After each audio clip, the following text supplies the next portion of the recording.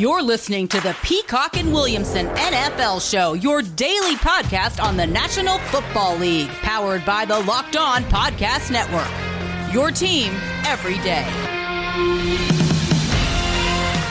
Welcome to the Peacock and Williamson NFL Show. We've made it to the end of the week, which means we're previewing the Week 10 games. We do have a signing finally as it pertains to Odell Beckham. We know where he is going now, so we can close the book on that saga of the Cleveland to now Los Angeles Odell Beckham. At BD Peacock on Twitter, at Williamson NFL. Thanks for making us your first listen every day right here on the Locked On Podcast Network. This episode of Peacock and Williamson is brought to you by McDonald's. Proudly serving communities since 1965, McDonald's has always been more than just a place to get tasty, affordable food. It's an unofficial community center. McDonald's, I'm loving it. All right. Odell in L.A. now, Matt. Odell Beckham has chosen the Los Angeles Rams over the Green Bay Packers as his destination. According to Ian Rappaport, Rams gave Odell a one-year deal worth up to $4.25 million, source said. It's a $500K signing bonus, $750,000 base salary. So much of that $4.25 is in incentives, over $3 million worth. And really, to get all of it, it's team-based incentives with how they finish the regular season, the postseason. So Super Bowl champions, Odell might get 4.25. So that would be the best of both worlds, I think, for Odell Beckham. And essentially, yeah, so it's $1.25 million when you combine the bonus and the $750,000 for the rest of the year with those $3 million in bonuses the rest of the way. Going for, I mean, we just saw Deshaun Jackson want out because he wasn't getting the ball enough. Do you think Odell's going to start having problems? I saw a funny tweet earlier this morning about Odell Beckham Sr. firing up his editing machine for to make a slideshow about all the Cooper Kupp targets if his son Odell Jr. is not getting targets in Los Angeles. I don't know. I feel like there might have been more targets coming Odell's way with the Packers. Yeah, or any other team, really, that was rumored to be in it. Couple takeaways from this is, you know, I said the exact same thing yesterday about Carolina with Newton. Obviously, a very aggressive organization. You know, I mean, they don't value draft picks all that much, especially top ones. They want players. They want to win now. They're a very good football team, and they're going to go get guys. And I think part of the Rams' logic was playing a little defense, too. Make sure he doesn't end up in Green Bay, or you're not playing against him or competing for NFC spots against an Odell team, you know, the Saints or the Packers especially. I wonder, did the town have some allure to Beckham? I mean, does he want to be in L.A. with the stars? Mm-hmm. And total guess by me, but it sure seems like that would fit the persona. I'm not sure people realize this, but the Rams are the heaviest 11 personnel team in the league with one back, one tight end, 3 receivers. So in order to keep that up, you really need 4. And I think Van Jefferson's a really good player. From what I understand, they love Van Jefferson. I think Van Jefferson's been groomed to be Woods' successor maybe as soon as next year. So I don't know how many targets Beckham gets or snaps, but I think you want 4 if you're going to live in 11 personnel. I think that's clear. The Deshaun Jackson thing doesn't make much sense with this whole scenario, so I kind of squinting at this situation, but it's interesting because Odell, if he hits all those incentives, could actually potentially make more than he would have in Cleveland for the second half of the year, and it's not tied at all into personal stat. Like, Odell could never play a snap, and they win the Super Bowl, and he still gets all that money, which is interesting. So it's not tied into those targets, so his pocketbook isn't tied into the targets, but his mental health may be still. It absolutely could be, and, you know, I mean, the Rams had Jefferson, Kupp, Woods, and this offseason they drafted Atwell with their first pick and signed Deshaun Jackson. Like, they're telling you they need more than 3. And they're telling you they want speed too. Because those are all kind of, the top 3 guys are all medium speed guys. And they're all really good players, but they're all very similar. And they get open, they make the catch, don't really have dynamic downfield speed, don't do a ton after the catch. Yes. And I'm not sure Odell is a take the top off guy anymore, but I think he probably qualifies. He would qualify as the best deep threat still, just because of the ball skills, even if he's not running by people. I think that's fair. Yeah, no doubt. And obviously he can break off a route and do those things. So we'll see how that turns out for Odell Beckham in Los Angeles. I didn't think it was the best fit or the most need, but of course, the Rams are going to go hard after anybody. And it's a lot of big names and big personalities in the locker room too now. So that's the other aspect of this Odell Beckham Jr. thing. We'll see Von Miller's debut on Monday night. Don't think we will see OBJ on Monday night. That's too soon to get him ready to play. But it's a lot of names. Could the Rams potentially, who were already a really good team before the Von Miller trade, they were 7-1. Could they potentially hurt themselves by just adding too many personalities to that locker room? Could. How often in NFL history have, quote, dream teams really worked out? When you bring in a lot of big name guys from outside the organization that have big personalities. Generally speaking, that doesn't result in hoisting Lombardi trophies. I think I'd take Odell I think I'd put his locker right next to Aaron Donald's. Just you guys get to be friends, and if you have any issues, you can take them up with AD. I don't know if Odell was just going to choose LA no matter what, but what's interesting in this, with the Packers who have gone to the NFC Championship game, apparently with the way these deals are structured and the incentives are structured, if he went to the Packers and they offered him the same deal, it would change the dynamic of the contract because it would become likely to earn incentives to go to the NFC Championship game where it's not for the Rams. That's fascinating. That is fascinating. So the Packers couldn't really compete with the Rams offer even if they offered the same offer. Yeah, that is interesting. I was just sitting here thinking the Saints have like 10 cents of cap space. So, maybe they just were incapable of doing it. Mm. And you mentioned the Green Bay situation. Rumor has it they were offering him league minimum. That was before he had, made a deal with the Rams. And my first thought was Green Bay versus LA.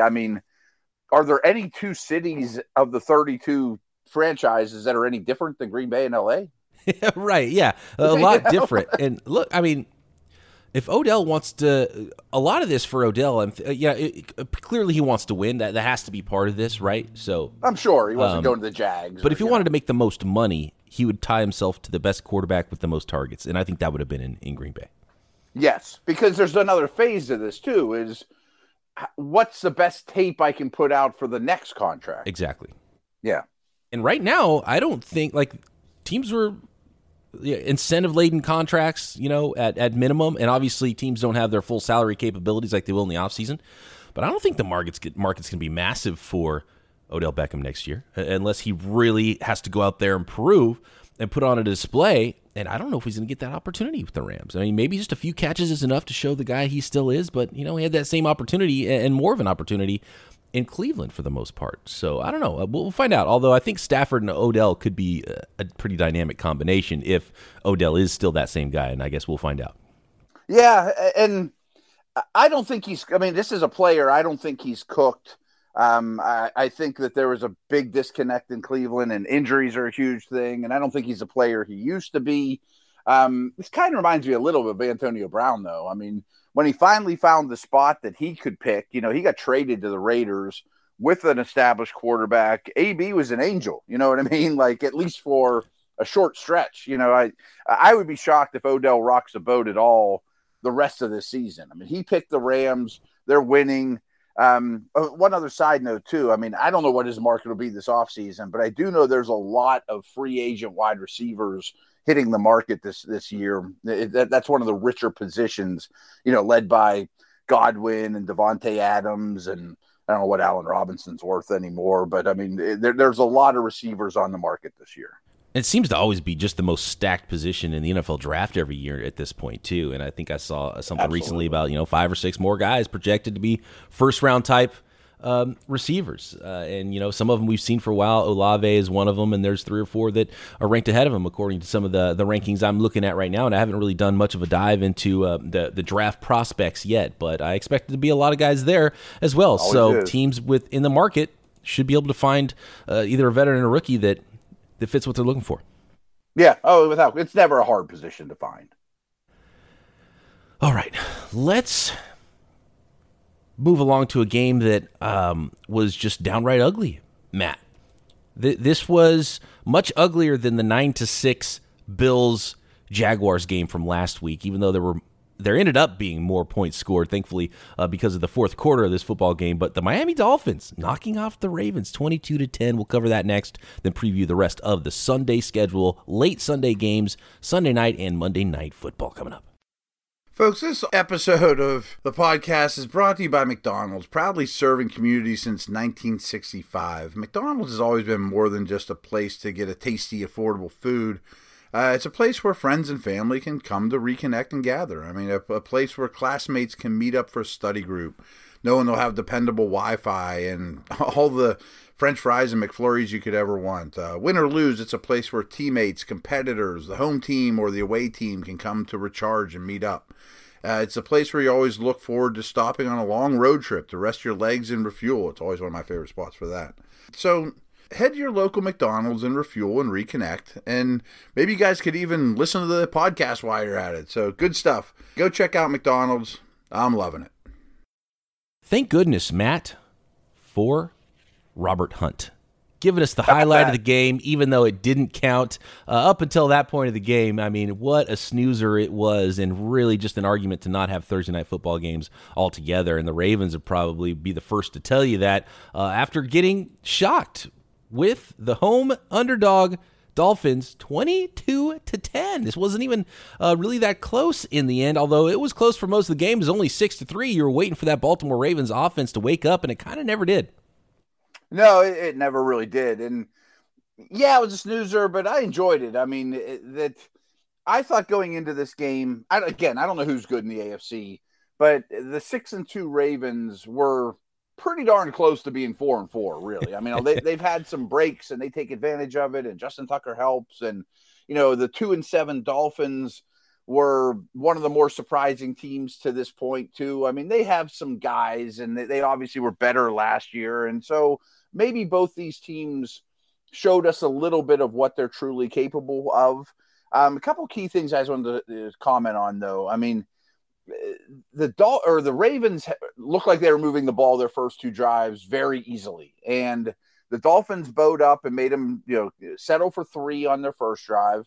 The next drive, also a field goal attempt, Tucker misses it. So I thought that set the tone, because I thought if the Ravens could have gotten the end zone, or maybe even 6-0, but more like 10-0, or let alone 14-0 right off the bat, that this game would have gone drastically different, and the Ravens could have ravened it up from that point on. And, this game was 6-3 when the fourth quarter started. So, I mean, that would have been a massive lead the way that the rest of the game went. I'm not excusing anything, but I thought the humidity probably and heat probably hurt the Ravens a little bit, especially late in the game. I thought a couple things were pretty interesting, though, too, and I bet we see more of it. They started to highlight it as the game went on, but the Dolphins played a very unique defense. It was almost like they didn't play with linebackers. It was like a 7-man front and then a 4-deep shell that wasn't all that deep. And the Ravens just couldn't figure it out. That was going to be my biggest takeaway, is the Ravens couldn't figure out at all what the Dolphins were doing. And it was a tweak on what they do, but they're kind of always, that cover 1, cover 0, a lot of a man coverage. They lean on their secondary quite a bit. And in this game, they did that, but brought everybody down a little bit. And there was never enough time for Lamar Jackson to get that deep play. I mean, he targeted Marquise Brown 13 times. He only had 6 catches for 37 yards. So no big plays there. Bateman ended up leading with 80 receiving yards, and a couple of those were late, just at the boundary to try to get out of bounds, to try to get the ball moving as they were trying to come back with not a lot of time left on the clock. Lamar Jackson himself, Devontae Freeman, nobody could really get the ball going on the ground, because there was a lot of players around the line of scrimmage there, even though it wasn't a big, as far as weight, front for the Dolphins. So kudos, This game was won by the defensive coordinator of the Dolphins and lost by the offensive coordinator of the Ravens. I thought that was my biggest takeaway and what really won and lost this game. Yeah, again, they had a lot of athletes in that front 7. It wasn't like nose tackles galore. I mean, guys that can run with Lamar and probably are better athletes than Freeman and Bell at this stage. I have a new crush, and that's on Javon Holland, the second-round pick safety. Yeah. I mean, he was a key member there of a front 7, not the back 4, of just playing the edge, aggressive. I mean, anytime you can find a safety that can blitz, that can play deep, that can play man. And, oh, by the way, is their number one punt returner. This guy's going to be special, and I think he's a great, great young player. Also wanted to give a little shout-out to Coach Flores, too. I mean, my problems with the Dolphins are more team building than Flores, problems. I think Flores should not be on the hot seat. I think he's a very, very good coach. And this was sort of that Dolphins team we expected to see to start the year. So a very good sign for them if they can keep this momentum going, and they won't be in that bottom tier of teams we've been talking about when we power rank things. One more note here. Marlon Humphrey, after the game, tweeted out that the Miami Dolphins have a future top 10 wide receiver in the NFL in Jalen Waddle. So he was impressed by Waddle. Waddle didn't really go off in the stat book. He only had 4 catches for 61 yards, but he impressed the best cover guy on the other side. I think Waddle's extremely impressive, and starting to use them a little further downfield too. I mean, the Dolphins' offensive line is still a problem. We have to mention Tua came in this game too with a broken finger. Oh, yeah. I thought he played quite well. I mean, I thought he was better than Brissett, which you would expect, but I thought he's played pretty darn well. I agree with Waddle. Him and Holland were their first 2 picks. I mean, I think that's really promising too, or 2 early picks. One last note on that 7-4 type defense. I kept expecting Bateman or Brown or Andrews, hit them quick, break 1 tackle, and then they take it to the house. I mean, it's a risky move.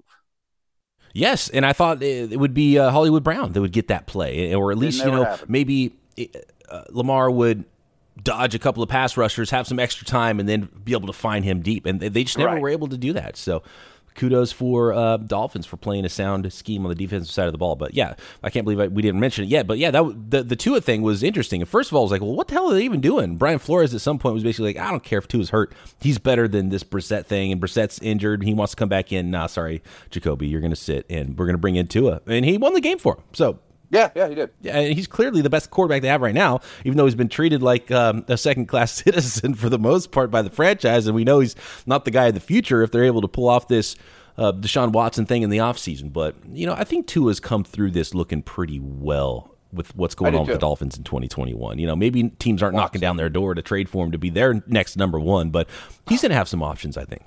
I think so, too. I mean, I think he's going to be a solid NFL starter. And since he returned from his injury a couple weeks ago, I think he's played pretty well and is getting better. I don't know that he'll be Herbert, Burrow, the guys he was drafted around, but I think he'll be a quality starter. And I guess Flores said after the game, when, of course, a reporter asked him, he's like, Tua is our starter. Make no mistake. Yeah. If he's ready, and he proved it. The finger was holding him out, and it turned out even with the finger, it didn't matter. He's still the best quarterback on the roster. One more quick note, actually, from this game. Isaiah Ford. He was a 7th-round pick in 2017, then had a knee injury. Can't remember if it was ACL or what it was, but he missed his entire rookie season. I think he bounced on and off the practice squad.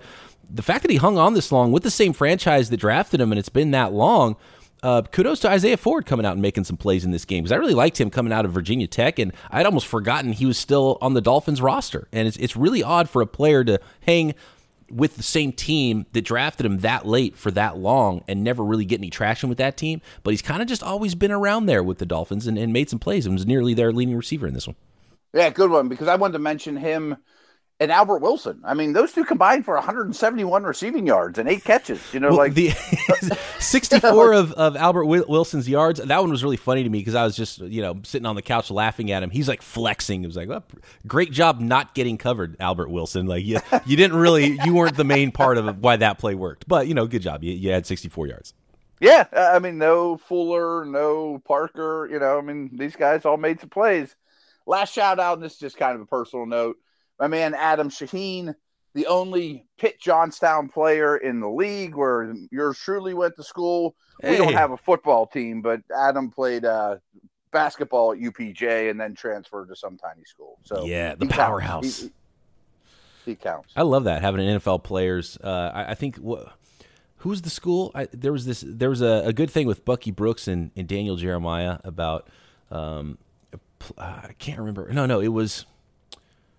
Who was it? I don't know. Anyway, it was something about Appalachian State having more players drafted than somebody else's powerhouse. I think it might have been Tennessee. It might have been with... Oh, I bet it's true. I think it was Tennessee who didn't have anybody drafted one year, and Appalachian State had one guy drafted. But you could probably... Might even been Michigan. I'm trying to think of who the co-host was that he was. Well, Bucky's from North Carolina. It wasn't North Carolina. I think it was Tennessee and what's his name? The broadcaster from Tennessee, really good broadcaster. Charles Davis. Charles Davis, yes, thank you. Okay, Charles. I think it was maybe Charles Davis was a guest on his podcast, and that's who he was giving it to because App State had a guy and Tennessee did not. But now you have that bragging rights about your alma mater and Adam Shaheen being in the NFL. You meet anybody that went to a college that even has a football team and say, hey, my college doesn't even have a football team, and I got a guy in the NFL, and you guys don't.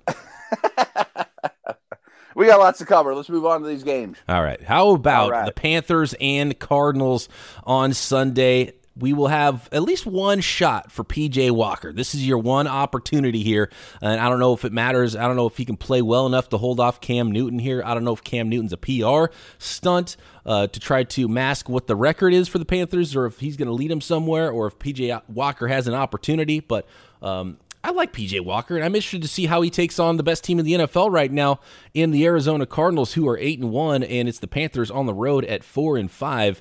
Cardinals at home favored by 10.5 points. Yeah, and I read today, and I don't know if I believe it, that they're going to have a package for Cam Newton, or they might have a package for Cam Newton. Like, that seems awful early, but I mean, who knows? I mean, if it's just goal line, QB basically sneak, that's pretty easy to put in, or just a draw, quarterback draw, and then maybe a play action off of that. I don't know, something like that. You put in a package of 5 plays. He's a professional quarterback, but it probably won't be much. Right, because they signed Matt Barkley, too. I mean, they got all these quarterbacks in the building all of a sudden. Kyler, from what I read, did something today. So, obviously, that's huge of who we're picking in this game. But the Cardinals are fighting a lot of injuries. I'm going to take the points. I mean, not that Cam Newton matters, but I think something like that could invigorate a football team. I think the Panthers' defense is pretty darn good. They seem pretty healthy on that side of the ball. The Carolina O-line really worries me against that, Chandler Jones and those dudes. But McCaffrey's back, and I think he gets a full workload. I think they keep it close.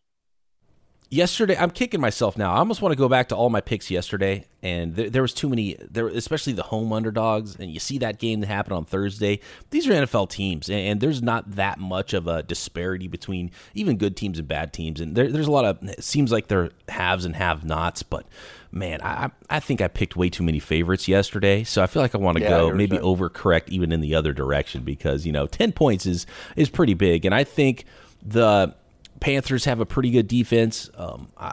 I think Sam Darnold's been bad, so I don't care if it's Barkley or Walker or Cam.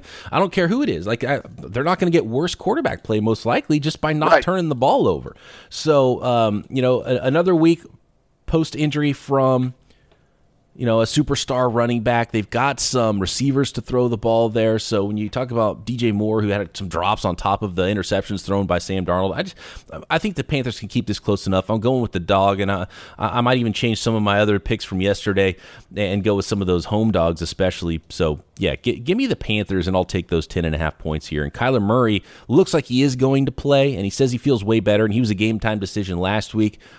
But he's not going to be the runner he was just because it's an ankle injury. So that might help that Panthers defense, at least knowing where the quarterback's going to be most of the time. Yeah, and that's a fast, young defense as well. I mean, I'm with you on the under or the betting the favorite stuff from yesterday too. Like I've been dealing with this all week on. I keep getting asked, can the Steelers possibly lose to the Lions? Of course they can. Yes, they can.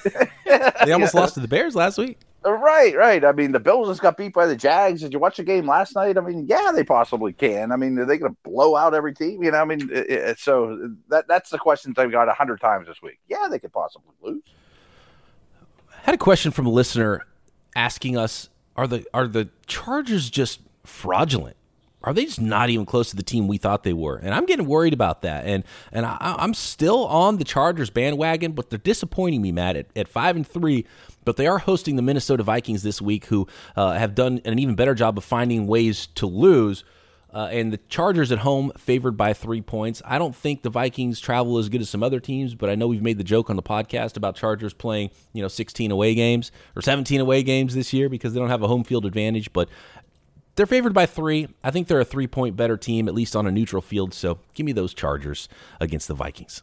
Yeah, it's probably a neutral field. I'm sure there'll be purple in the stands. I mean, there's no question. I mean, I don't know what to think. Are they a fraudulent team?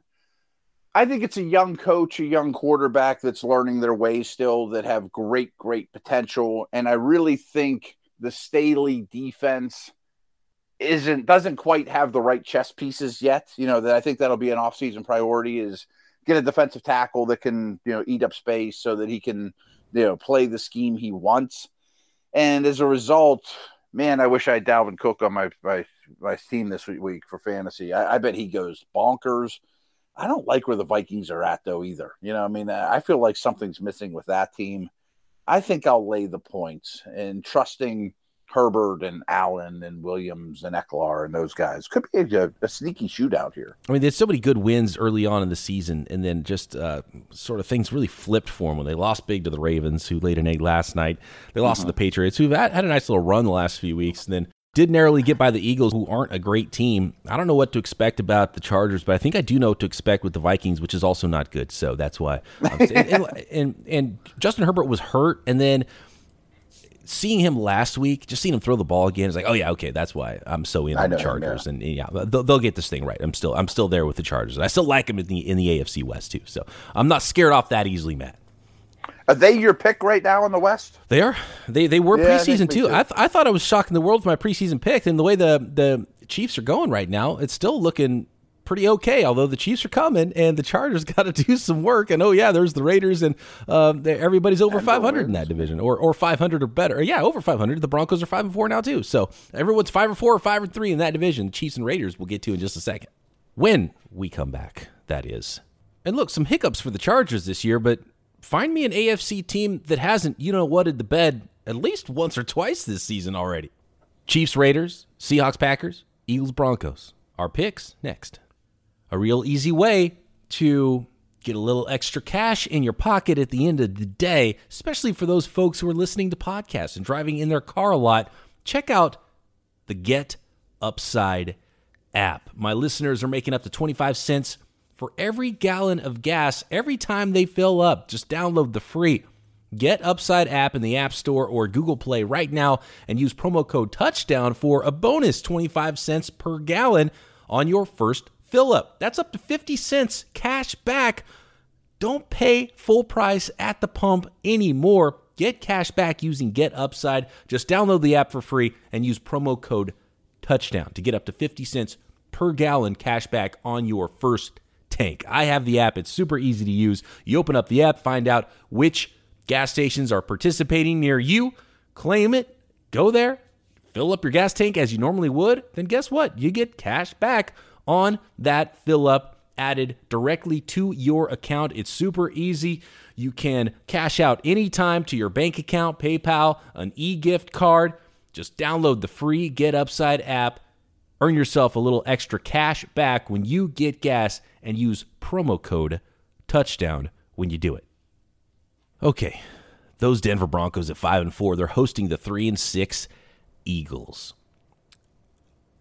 This is one of those games where I saw the teams and I thought, okay, what would I put this line at? And I thought, this line should probably be, with what we saw from the Broncos last week, maybe a 3-point line. They're favored by 2.5. So Broncos by a field goal. Give me the Broncos here over the Eagles. Yeah, me too. Couple things of note. I know Denver has some defensive injuries, but I really think Fangio versus Hurts is still a massive win for Denver. I often look at when an NFC team goes to Denver, like how many Eagles have ever played in this kind of altitude? I bet there's very, very few. And to me, it's still a massive advantage. Doesn't matter the time of year or any of those type of things. I also think the Eagles defense is very vanilla. I don't know if they'll run on the Broncos particularly well. Denver's got a lot of weapons. I'm really enjoying how Williams and Judy are playing the last couple weeks. I expect only more and more from them. Teddy won't kill you. So, yeah, I'm going to take I'll lay the points here. It's not like the Broncos are scoring a lot of points. They scored 30 last week, but before that it was, 17, 14, 24, 19-7. So not a powerhouse offense. Getting Judy back helps. Tim Patrick, one of the more underrated receivers in the NFL. Can they put a few points up on the board? Because we know the Eagles aren't going to put up any points either. So 45.5, I might just go under on this one and predict something like a 17-14 win for the Broncos. 20-17, something like that. This will help your under bet, though. Denver has 3 of their starting offensive linemen that are questionable and or out. We do know the Eagles front is still pretty decent. Hargrave and Cox are, a really good pairing. 2 teams we thought might end up with Odell Beckham in this mix. Neither one of them got him. It's the Seahawks at 3-5, getting Russell Wilson back, heading to the Packers in Green Bay, who are at 7-2, and hopefully, we don't know for sure yet, getting Aaron Rodgers back. So is this Geno Smith versus Jordan Love, or is this Russell Wilson versus Aaron Rodgers? Those are 2 very different things. 2 very different things. I'm operating under the assumption noon Eastern Friday that we're getting Wilson versus Rodgers, which will make all of our viewing pleasure much greater and should be a really awesome shootout. And with that assumption, I think Rodgers has been embarrassed the last 10 days or whatever, and that scares me if I'm a Seahawks fan. I think you see A-plus version of Aaron Rodgers. And I think you can see a really good version of Wilson, too, who's had a tremendous year. But in Green Bay, they got the better team to begin with. I don't think Seattle's defense is great by any stretch. I like the Packers' D better. I will lay the points. Did we say a minute ago we're taking too many home favorites? But I have for every game. Yesterday it was all the home underdogs, and that's the ones that make me nervous. Yeah. The home favorites I like a little bit more, but we were taking away favorites yesterday, and I almost want to flip all those and say just give me all those home dogs with those big lines too. But in this one, the Packers have played flat out better ball, even when Russell Wilson was in there for the Seahawks. I think both teams get a boost. There was the question actually, and we don't have a lot of time to get into this, but there was a question on Twitter this week addressed to us. Which team did we learn is most like? And I guess the answer is just flat out both. But which team misses their quarterback more, essentially, between these 2 teams, the Packers and the Seahawks? Geno is better than I thought. So I guess I'll say Green Bay. Yeah. Although, we had a good conversation with Peter earlier. People killed Love too much for that, But I think Rodgers wins that game by 20. I think down the road, Love, if he played as many games as Geno Smith has, then it would maybe look a lot different. But Geno Smith at least is a veteran quarterback, and I think that's a huge difference. So I would say Packers, definitely. Yeah, I think so. Oh, 3.5. Green Bay, Seahawks. Good number. It's gonna be a fun game. I'm gonna go Seahawks. I'm gonna give up I'm gonna take those 3.5 points. I'm gonna go Seahawks. I think Russell Wilson's going to hit DK, and I think the Packers are gonna have a tough time there covering of those Seahawks wide receivers. Okay. Kansas City Chiefs at the Las Vegas Raiders. Deshaun Jackson now in-house. Is he just going to replace that Henry Ruggs role? Are we going to be able to see some big plays down the field from that Raiders offense, who took a loss last week, and it really looked like everything sort of started to take a toll for Las Vegas there. The Chiefs not really looking great, but still holding their heads above water. This is a big one in the AFC West, Matt. Who you got here? Kansas City on the road, favored by 2.5. Here's that home dog. Huge game. I don't know who the better team is. I think the Chiefs in prime time are very dangerous, and I bet Mahomes is a little embarrassed as well, and we could have that Chiefs blow-up 45-point day. But I'm tired of saying that every Friday. I'm going to take the Raiders. I just want points in this game. If KC was getting 2.5, I'd take KC. If the Vegas was getting a half, I'd take the half. I think this is an even game, so I want points. I don't know where this game started, but I want that 3 points instead of the 2.5. So I might wait until Sunday to place this bet. But I'm with you. I'm taking the home dog here. Give me those points and the Las Vegas Raiders, because the Chiefs just have not looked good at all. And that building, it's crazy at this point in the year to be much more confident in the Raiders, especially with what's gone on with that franchise than the Kansas City Chiefs. It's amazing. Yeah. And again, that division's crazy right now too. Yeah. I just picked the Broncos to win, but we picked the Chargers to win. This is a pivotal game. Neutral field, still like the Chiefs. The Chiefs are a sleeping giant. If that line starts to go in the other direction, maybe I would go Chiefs here. 1 or 2 points, maybe. Even for sure, Chiefs. 3 points, give me Raiders is kind of where I'm at on this game. All right. As far as home dogs go, the San Francisco 49ers, they should be 6 or 7 point dogs. It's only 3.5 points. I was going to say the same thing to you. And it started at 4 points. Now it's 3.5. So money's coming in on the Niners. I don't know how you can bet on the 49ers at this point. And the Rams with so much juice, I'm sure there's an extra hop in their step. And then you might get Von Miller versus Tom Compton at right tackle because Mike McGlinchey tore his quad and he's out for the year. I hate that matchup for Jimmy Garoppolo and the 49ers offense.